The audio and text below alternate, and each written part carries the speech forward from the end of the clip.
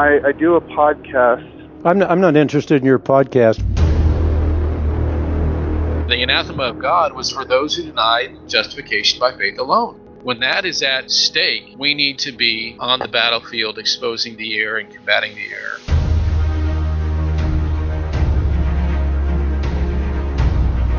We are unashamedly Clarkian. And so the next few statements that I'm going to make, I'm probably going to step on all of the Van Tillian toes at the same time. And this is what we do at Semper Reformanda Radio. You know, we are polemical and polarizing Jesus style.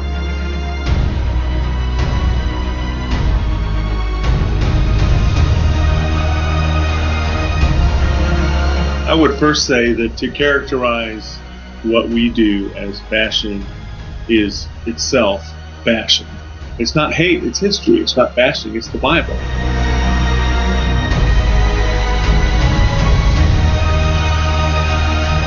Jesus said, "Woe to you when men speak well of you, for their fathers used to treat the false prophets in the same way, as opposed to blessed are you when you have been persecuted for the sake of righteousness."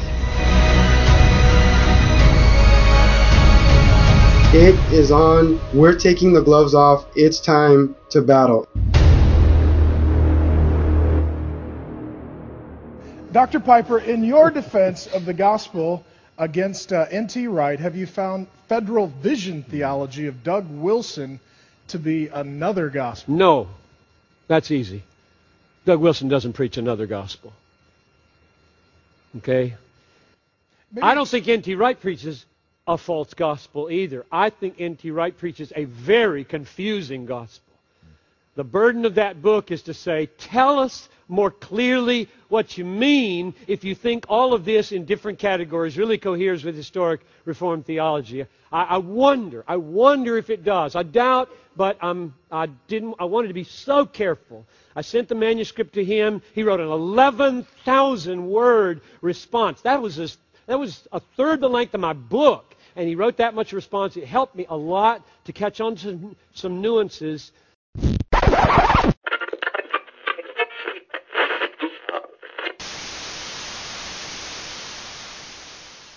Commenting on Paul's statement in 2 Timothy 3:13, Paul warned Timothy in his final correspondence with him before he died that wicked men and impostors will grow worse and worse, deceiving others and being deceived.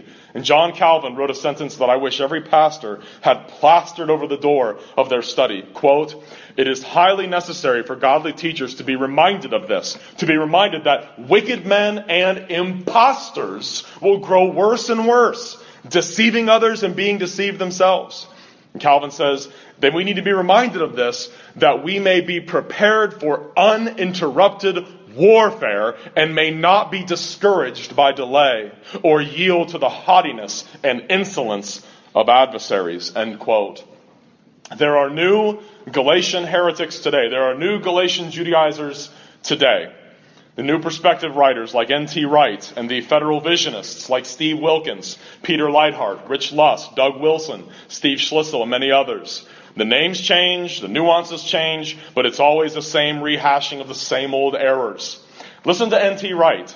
In his own words, in his newer book, which I just got on Kindle, The Day the Revolution Began, I was reading this in the introduction, quote, "We have paganized our understanding of salvation, substituting the idea of God killing Jesus to satisfy his wrath for the genuinely biblical notions we're about to explore," end quote.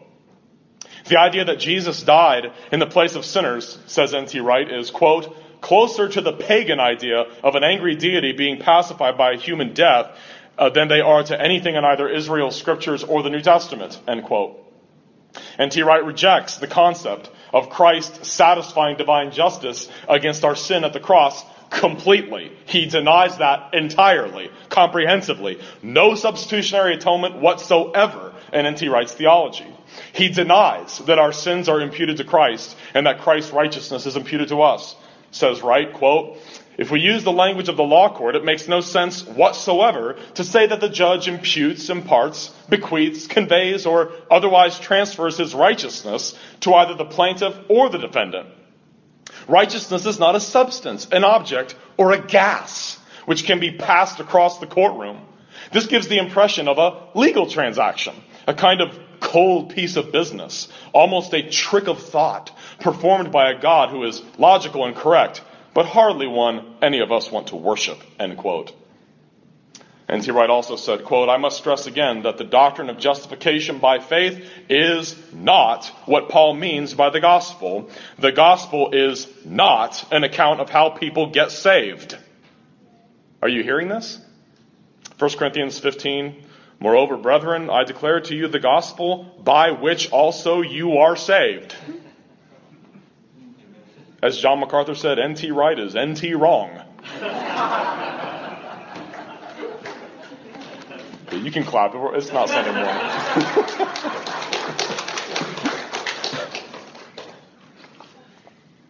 And there are Protestant ministers today who promote this man's incredible array of false teaching, obfuscations, contradictions, and simple denials, frontal attacks on the core gospel and biblical truths that are the very lifeblood of the Christian.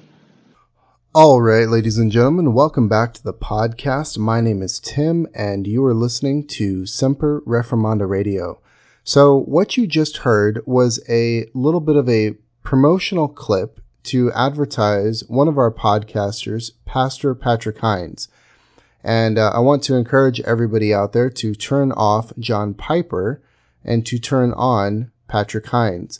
We played a little clip of his latest episode, and it is a fantastic episode. I want to encourage everybody to listen to episode number 16 of The Protestant Witness.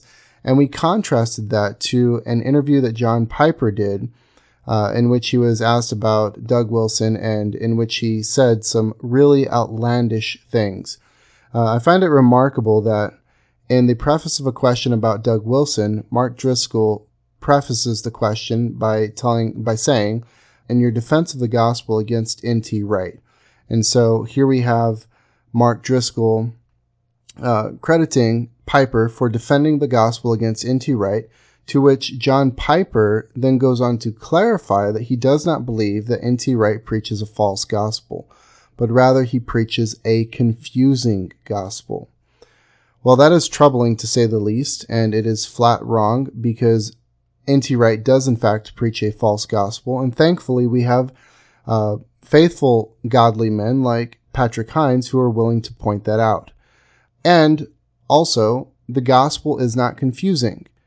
Anybody who's telling you the gospel is confusing is likely preaching a false gospel themselves, and here we do in fact believe that Piper preaches a false gospel, because he says that faith alone, a faith which produces and manifests itself in good works, and is therefore a true and living faith, a faith alone is not enough to get you into heaven. It's only enough to justify you. So we are going to tackle that issue one more time in a future episode. Carlos Montijo is about to publish his part 2 of his article on the John Piper controversy. And we want to encourage all of our listeners to read that. It is long, it's lengthy, but it is well worth your time. So we also want to go ahead and promote an upcoming event in which we're going to have Brandon Adams and Pastor Patrick Hines talk about baptism. So that is going to be interesting. Pastor Patrick Hines is a Presbyterian and Brandon Adams is a Reformed Baptist. And so we are definitely looking forward to that. And I also wanted to promote Timothy Kaufman's new series. It is called From the Diving Board, and he is evaluating and looking closely at testimonies from people who have converted from Protestantism to Roman Catholicism.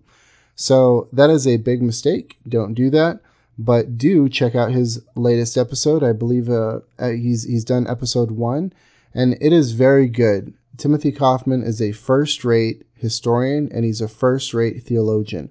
So if you haven't heard Timothy Kaufman yet, please check him out. We have a whole page against Rome, which is basically all of his work dedicated to tackling the errors of Romanism. It is fantastic. And then we also have Radio at Lux Lucet. Hopefully Steve Matthews will be coming back soon, but be looking out for that. So today we are going to play a sermon by Carlos Montijo. It's his first sermon that he's ever preached, and unfortunately, It's the sermon that he preached at his father's funeral. We want to tell our listeners, thank you for praying. We received messages from some of our listeners asking how they could be praying, or just telling us that they were praying. We'd mentioned a couple of episodes back that Carlos's dad had end-stage cirrhosis of the liver, and his dad did pass away about 2 weeks ago.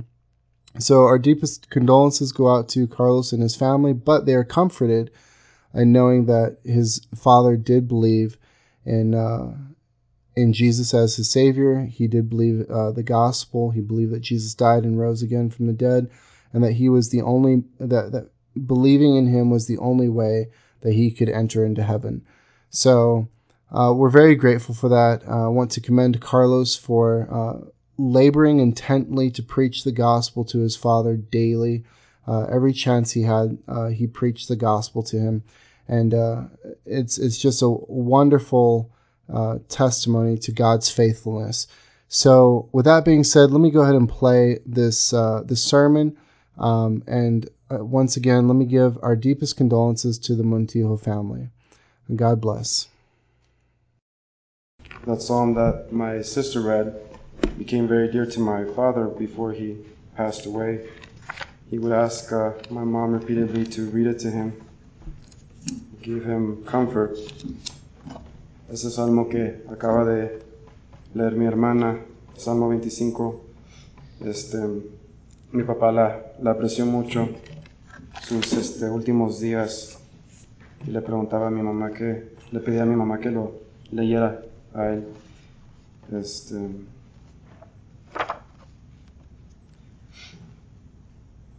I want to thank you all for coming very much, for your love, your support, your prayers, your condolences. I never thought that my very first sermon would be about my dad's funeral, but here we are. Les quiero pedir muchas gracias a todos por venir, por todas sus condolencias, su amor, su apoyo, sus oraciones y sus condolencias. And I don't think it's really hit us yet, the reality of his loss. This is really just the beginning for us, I think, for the grieving process. And but as unexpected his death was for us, even though we all saw it coming, I'm nevertheless extremely grateful that the Lord gave us to him for that long, and that we were able to enjoy his company and to be with him his dying days. Nunca me había esperado,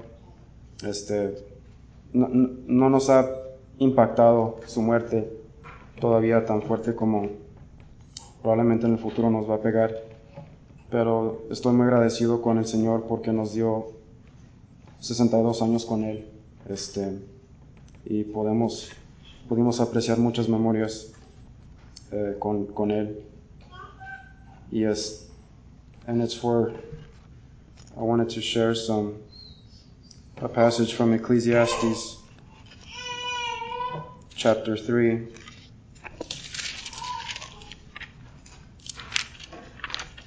It speaks about how there is a time for everything. For everything there is a season, and a time for every matter under heaven. A time to be born and a time to die. A time to plant and a time to pluck up what is planted. A time to kill and a time to heal. A time to break down and a time to build up. A time to weep and a time to laugh. A time to mourn and a time to dance. A time to cast away stones and a time to gather stones together. A time to embrace and a time to refrain from embracing. A time to seek and a time to lose. A time to keep and a time to cast away.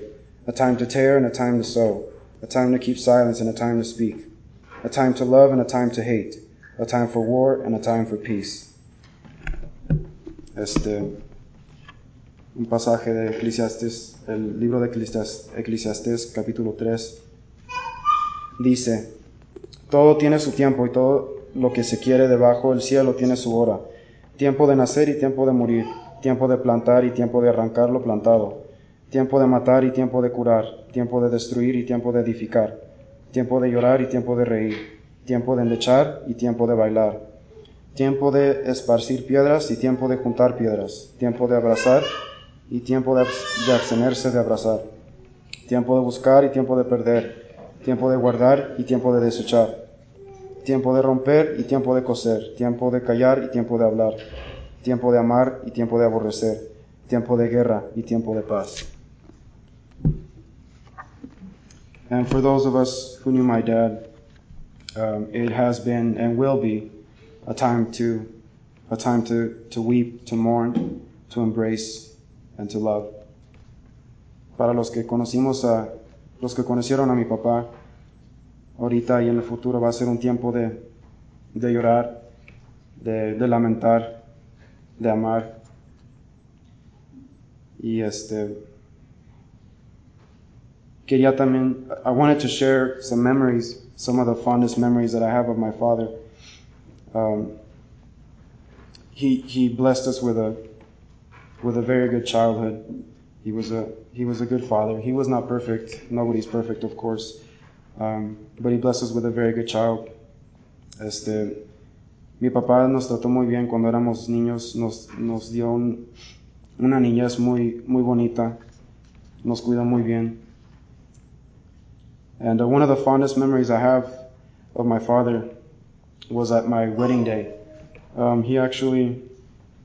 We had a situation where we had to pre-order dinner plates for everybody who was going to attend. And we ended up ordering a bunch of them, and only about half of the people attended, so we were left with 10 extra plates, and we didn't know what to do with them, and it was going to cost a lot of money. So I didn't know what to do, so I panicked and I ran to my dad, and I told him that we have a bunch of extra plates, I don't know what to do with them. And all he said was,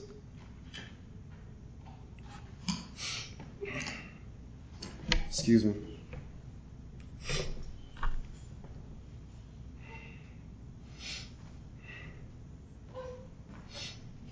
He said, "Don't worry, I'll take care of it, my son."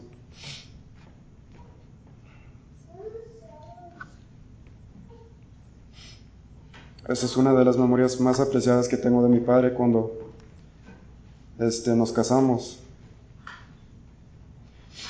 Y ordenamos muchos platos extras para la cena de la recepción. Y nomás nos quedó varios platos y no sabía qué hacer con ellos. Y entonces estaba un poco paniqueado y corrí a mi papá y le dije, ¿qué vamos a hacer? Y mi papá simplemente dijo, no te preocupes, mijo. No te preocupes, yo me encargo de eso.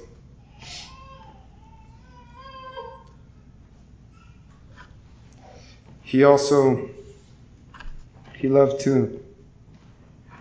was very playful with our kids. He loved to draw boats for my son.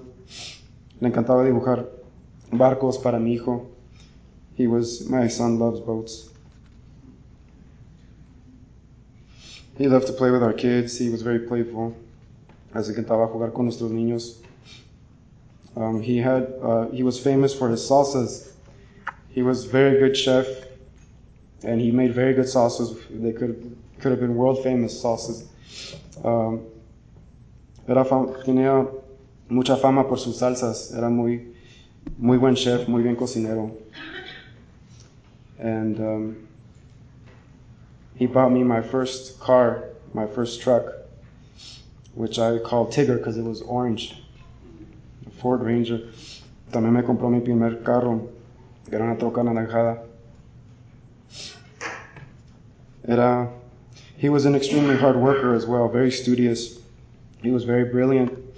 He got an MBA, and he was ever since I could remember him, he would always be studying and reading technical books. And desde cuando estaba chiquito me acuerdo viendo a mi papá cómo leía, estudiaba, and he was always very diligent. And he also inculcated that in us, me and my sister, to pursue studies, to be diligent in our studies and to pursue them. and my sister and I did excel in academics and in college. And it's very funny because I always say that my dad was my seminary training. I've never been to seminary, but my dad was, because he was so smart, he would always spot inconsistencies in everything that whenever I would talk to him about the Bible, he didn't believe for a time, and we would always go back and forth and argue. He loved to debate. Le encantaba a mi papá a debatir, a discutir temas bíblicos y de la religión. And he always immediately saw implications, the inconsistencies in my beliefs, and when I would share with him. And so he helped me to become a better believer, a more consistent Christian, and to understand the Bible more consistently. And we also, towards the end of his life, but not too far, where he wasn't too debilitated, we had a Bible study on Romans that we finished as a family, and we had a lot of very fond memories, good memories of that. He always challenged me. He always had something to say, but he would listen, and he was very attentive. También tuvimos un estudio bíblico sobre el libro de Romanos, que es uno de mis libros favoritos de la Biblia, y él siempre era muy atentivo y discutíamos mucho. And he wasn't perfect by any means. He had many faults. Pride especially. My dad was a very proud man. And the Bible has a lot to say about pride. That pride cometh before a fall. Pride goeth to destruction, and a haughty spirit before a fall. But thankfully, the Lord actually convicted him of that towards the end of his life, and he was able to share with me that he felt very convicted for his pride. Que mi papá no era perfecto, tenía muchas faltas, no era perfecto. Tenía mucho orgullo también, porque era lo que le inculcaron su familia. Pero el Señor lo convenció de su pecado y le abrió los ojos para que vea su orgullo. He had a lot of personal struggles, and he struggled a lot with many issues, and he fought to the very end, to the point of dying. But he was very blessed to be surrounded with his family towards the end of his life, and to be surrounded by those who love him. Mi papá tenía muchas batallas, batallas que tenía que pelear, y nunca dejó de pelear, pero también estaba muy bendecido de estar con todos los que lo aman y los que lo querían y lo amaban, estaban ahí con él en sus últimos días. And my last conversation that I had with my dad gave me a lot of hope and encouragement, because even though his mind was faltering because of the cirrhosis and the ammonia levels, I talked to him about the gospel, about Christ and about God, and I asked him if he believed that Jesus is God, and he said yes. And I asked him if he believed that Christ died on the cross for his sins, that he suffered the wrath of God on his behalf, and he said yes. And I knew he wasn't just saying yes just to say it, because he himself then told me that Christ is the only way, that he is the only Savior. He's our only Savior and our only salvation, our only hope. And I was very encouraged by that. That gave me a great hope that he is up in heaven with the Father and with the Son, rejoicing. La última plática que tuve con mi papá fue sobre el tema de la salvación y sobre el Evangelio. Y le pregunté que si creía que si Jesús era Dios, y dijo que sí. Y que si creyó que Jesús murió en la cruz por sus pecados y que sufrió la ira de Dios en su lugar. Y dijo que sí. Y sé que no solo estaba diciendo que sí, porque él mismo me dijo que Jesús es el único camino, como dice Jesús en el Juan capítulo 14, versículo 6, que Él es el único camino, la verdad y la vida, que nadie llega hasta el Padre sino a través de Él, que es el único Salvador. And on his deathbed, so because of this hope, this great encouragement that I got from this conversation, on his deathbed I reminded him that if he is in Christ, then there's no more judgment. There's no judgment to face on that final day. There is no judgment. There is no condemnation for those who are in Christ Jesus. That is one of the greatest treasures and greatest truths that the Bible shares all throughout the Old and New Testament. There is no longer any judgment for those who believe in Him. And in John chapter 5, verses 24 through 25,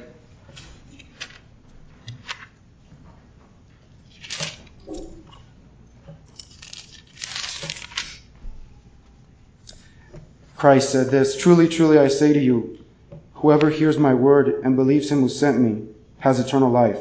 He does not come into judgment, but has passed from death to life. Truly, truly, I say to you, an hour is coming and is now here, when the dead will hear the voice of the Son of God, and those who hear will live."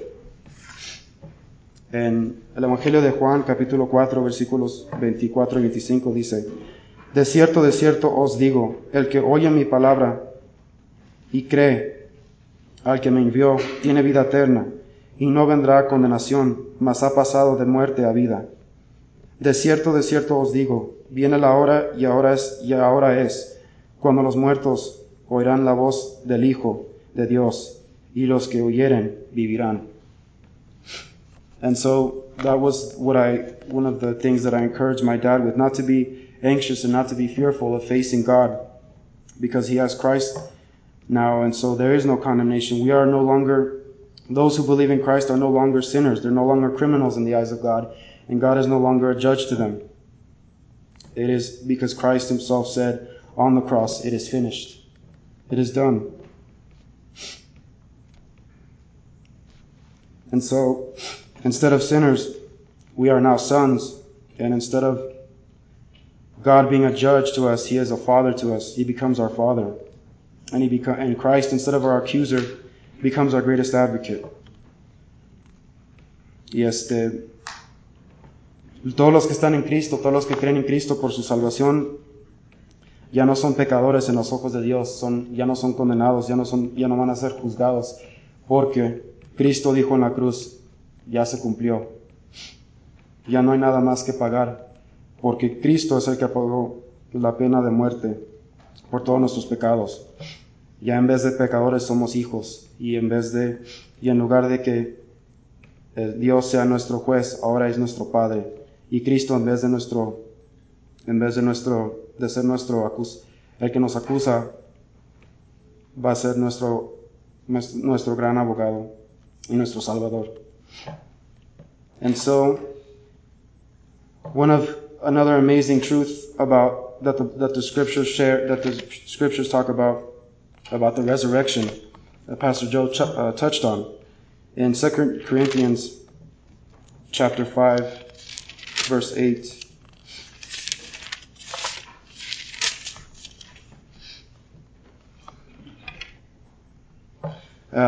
It says, "Yes, we are of good courage, and we would rather be away from the body and home with the Lord." En la segunda carta de Corintios, el capítulo 5, verso 8 dice, "Pero confiamos y más quisiéramos estar ausentes del cuerpo y presentes al Señor." So the Bible talks about how when believers who have died before the final judgment, they go straight to heaven to be with God, to be with the Lord, to be in heaven, except that they do not have a body yet. La Biblia explica que cuando los creyentes en Cristo, los cristianos, cuando mueren, van directamente al cielo, a regocijar en el cielo con la Santa Trinidad y con todo el pueblo de Dios que ya han muerto, no más que todavía no tienen cuerpo. And so, This is why we grieve. We still grieve. We still feel the loss of my dad, but we grieve in hope because we have a hope in God and in Christ. And the Bible even tells us in Romans 8:28 that all things work together for good to those who love God and for those who are called according to His purpose. All things, no matter how bad, no matter how ugly, no matter how wicked and bad they may seem, all things ultimately work together for God's people and those who trust in God. Así que todos los que conocíamos a mi papá todavía dolemos, todavía sentimos y todavía lamentamos, pero lamentamos con esperanza porque tenemos la esperanza que vamos a ser reunidos con Él en el cielo, con Dios. Y la Biblia dice en Romanos 8 que todo lo que pasa, lo leo aquí, Romanos 8, el capítulo 8, verso 28 dice, y sabemos que a los que aman a Dios, todas las cosas les ayudan a bien. Esto es, a los que conforme a su propósito son llamados. Entonces tenemos esta esperanza en Cristo, a ser reunidos con Él. However, there is one condition, you might call it. There is a major condition that is required for this salvation. All of these blessings, all of this mercy, grace, forgiveness, justification, resurrection, glory, glorification, all of these benefits come with a condition. Hay una condición para recibir todas estas bendiciones, esta misericordia, gracia, el perdón, la justificación, la resurrección, la gloria y la glorificación de Dios que nos da. Tienen una condición. It doesn't come by default. No viene por default, no viene automáticamente, porque Dios no está obligado a salvar a nadie, porque somos pecadores y los pecadores merecen el juicio y la ira de Dios. It's not Christ said the very first words that came out of His mouth in the public when He started His public ministry in Mark chapter 1 verse 15. He says,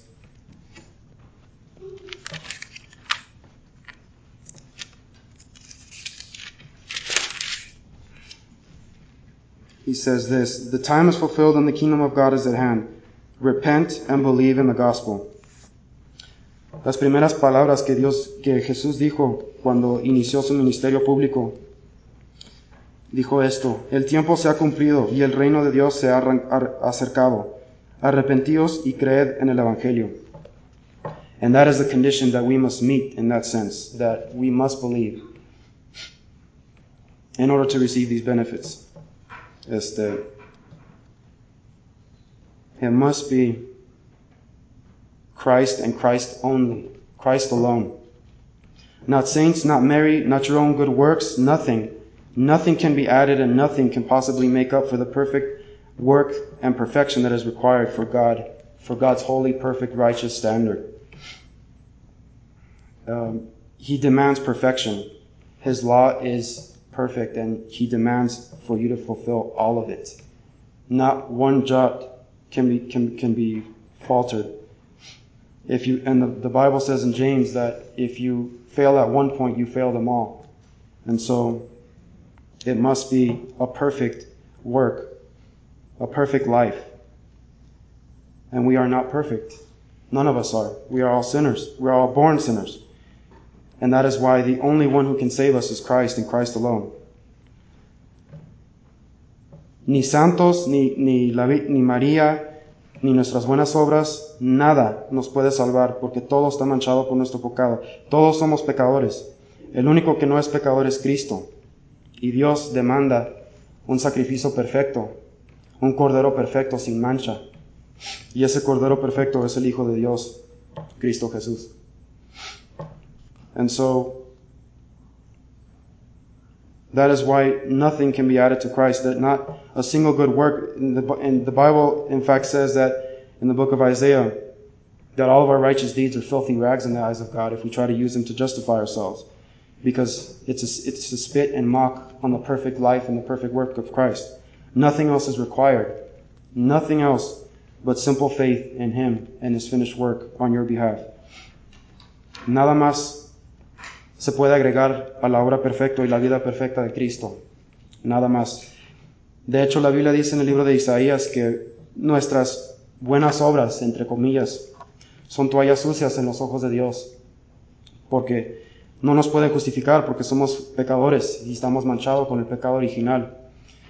No podemos ahorrar nuestra salvación y no podemos ahorrar no podemos vivir esa vida perfecta, y Dios obliga la perfección, la vida perfecta, y esa vida perfecta solamente la pudo cumplir Cristo. And that is why neither saints, nobody died on the cross. The saints did not die on the cross. Mary did not die on the cross. Nobody died on that cross except for Christ alone. Ningún santo, ni María, nadie murió en esa cruz, pero Cristo. Cristo es el único que pagó esa pena de muerte, y Cristo es nuestra única esperanza. And apart from Him, you will face God as judge, and you will not have these blessings, because if you did not trust in Christ for your behalf, you will face Him as judge and as a sinner. Aparte de Cristo, si no tienen el perdón de Jesús, y si no creen en Jesús, van a enfrentar a Dios como juez y no como Padre. Porque la única forma de que nosotros podemos ser perfectos es si Dios imputa la vida justa y perfecta de Cristo en nuestro lugar.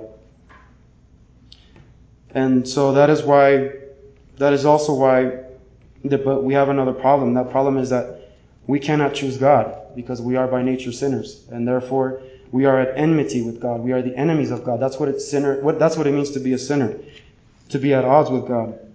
And therefore God must choose us. And if God did not choose us, we would not choose God ourselves, because we are sinners by nature. Y es por eso que también hay otro problema, que porque somos pecadores nosotros no vamos a escoger a Dios, porque nosotros estamos en un estado de enemistad contra Dios. Estamos contra Dios porque somos pecadores y somos egoístas y queremos hacer nuestra propia vida aparte de Él. Y es por eso que Dios nos tiene que escoger a nosotros. God must choose us, and that is what Christ Himself said in John 15, verse 16, that you did not choose me, but I chose you. Cristo mismo dijo que en el Evangelio de Juan, capítulo 15, verso 16, que ustedes no me escogieron, pero yo escogí a ustedes, porque Él es el buen pastor, y Él es el que cuida a sus corderos. He is the good shepherd who takes care of His sheep, and His sheep hear His voice, and they come to Him. Then death is no respecter of persons. La muerte no discrimina, viene para todos. Not too long ago, my niece also passed away, Sophie, my sister's daughter, and she was just an infant. She only lived a few hours after she was born. And so death does not discriminate. La muerte viene para todos, hasta para los bebés también. Mi sobrinita también murió hace no mucho tiempo, y la muerte no respeta la edad, no respeta a nadie, ningún credo, nada. And why is that? The Bible, we've already kind of touched on that, is because the Bible says that we are all born in Adam. And that means that we are born under the guilt of Adam and condemned in Adam. Que todos nacimos en Adán, y eso quiere decir que nacimos con la pena de muerte de Adán y con la condenación que Adán recibió cuando desobedeció a Dios en el jardín de Edén. When Adam disobeyed God in the garden, we all became guilty in him. And that's what the Bible explains in Romans 5, in the book of Romans, that when we covered this in the Bible studies, my dad had plenty to say about that, but ultimately he seemed to have come to reconcile that and to recognize that people don't often have a problem with accepting Christ as their Savior on their behalf, but they have a problem when the Bible talks about how we are guilty of Adam's sin, but that is how God chose to save us, and that is how God has chosen to work. Que Adán Todos los que están en Adán mueren, lo que dice la primera carta de Corintios en el capítulo 15. Y solamente los que están en Cristo son los que viven. Only those who are in Christ, the second Adam, the last Adam, that's what the Bible calls him. Only those who are in Him will receive these benefits and blessings. Solo los que están en Cristo y solamente en Cristo pueden recibir estas bendiciones y la salvación. And so as we remember my dad and his life and his death, and we reflect on these things, I also urge you to reflect on your own fate, to consider your own death, because it's coming for us all. It's just a matter of time. And so I urge you to consider these things and to trust in Christ alone for His mercy and for your salvation. Así que ya que estamos tomando este tiempo para reflexionar sobre la vida y la muerte de mi papá, les pido también que reflexionen sobre su propio destino, donde ustedes van a ir, cómo van a enfrentar a Dios, como padre o como juez. Espero que consideren estas cosas y que confíen solamente en Cristo para su salvación. Thank you very much. God bless you. Gracias y que Dios los bendiga.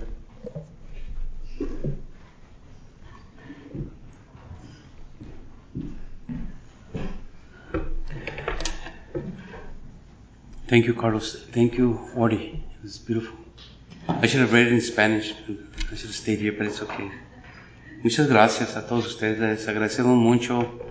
Esta es la única oportunidad casi en momentos así tan tristes que puede ir la gente las cosas de Dios, que ahora, pues claro, cada quien tiene su Dios, ¿verdad? Por eso dijo Carlos que nosotros no escogemos a Dios, escogemos a uno que afiguramos en nuestra imaginación, que nos queda la manera en la que vivimos, el estilo de vida.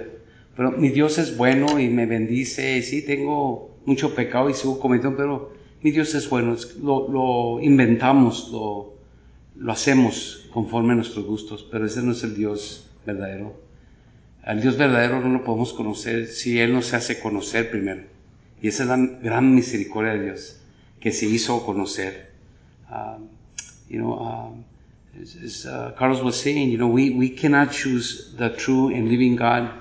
We all have an invention of God, a creation of our own liking, a God that fits our lifestyle, that I'm okay with, that is accommodated to me, because I don't like the God of the Bible. He's too harsh. He's too inconsistent. Well, He's not the inconsistent. Our minds are the inconsistent. Our finite minds are inconsistent. Another encounter that I talked about, one encounters Jesus with the Sadducees and Paul with the philosophers, the Epicureans and the Stoics. Pablo se enfrentó con los filósofos. And in Greece, the same philosophies that we see today, existentialism and all the junk, Nietzsche, Jacques Rousseau, and all those God-haters. Mark Twain hated God. In his Huckleberry Finn adventures, he mocks Christianity. But I'm pretty sure he knows right now that he was wrong. He faced God. But there's so much hatred towards the God of the Bible. People are okay with the gods of other people. But the God of the Bible is just too narrow, too bigot type of God. That's the God that we hate by nature. And it's the God that has revealed Himself to us in Scripture. Throughout the ages, different people, men from different backgrounds, from different ages.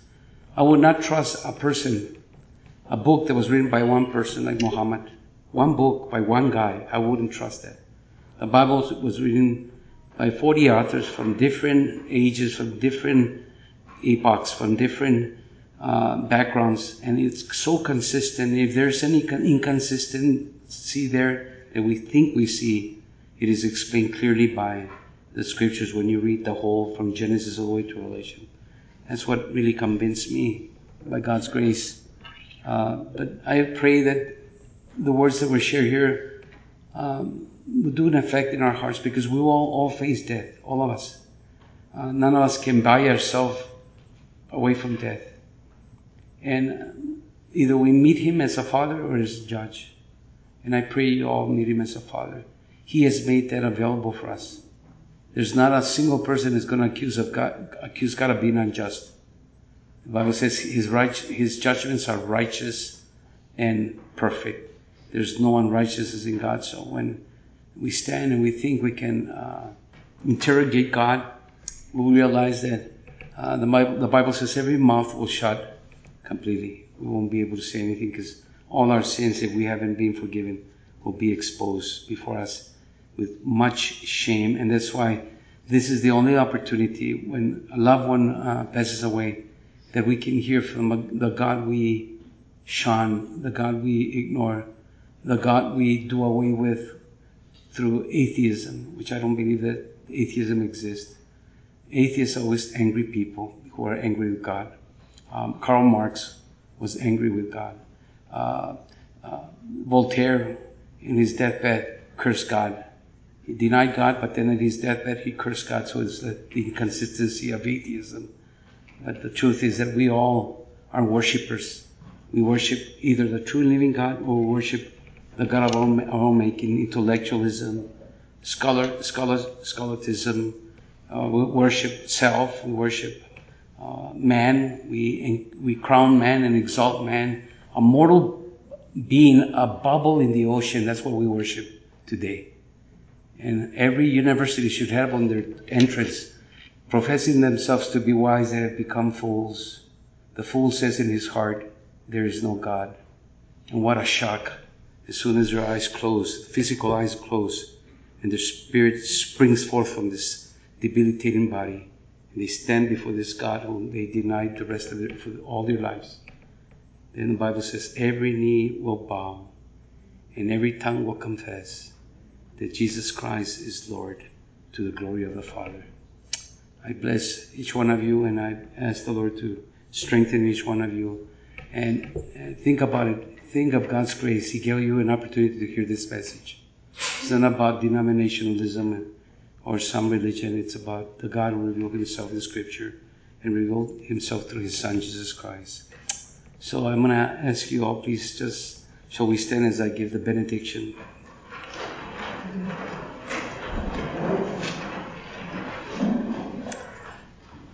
May the grace of our Lord Jesus Christ, the love of the Father, and the fellowship of the Holy Spirit be with you all. Que la gracia de nuestro Señor Jesucristo, el amor del Padre y la comunión del Espíritu Santo vaya con todos ustedes. En el nombre de Cristo Jesús. Amén. Muchas gracias.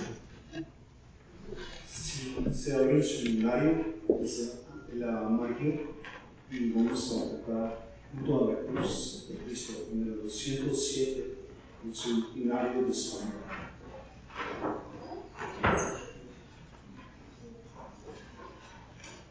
Es la magia.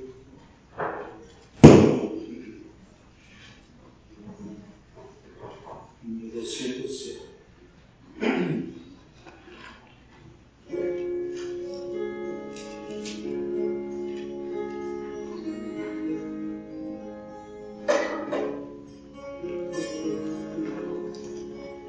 Junto a la cruz de Cristo, yo quiero siempre estar. El león más bello, fuerte y fiel, allí puede encontrar. En medio del desierto, allí encuentro. Lo declaro y de allí yo puedo descansar. Bendita cruz de Cristo, a veces veo en ti la misma forma que en visión de que sufrió por mí. Por mí contrito corazón confiesa la verdad de tu asombrosa redención y de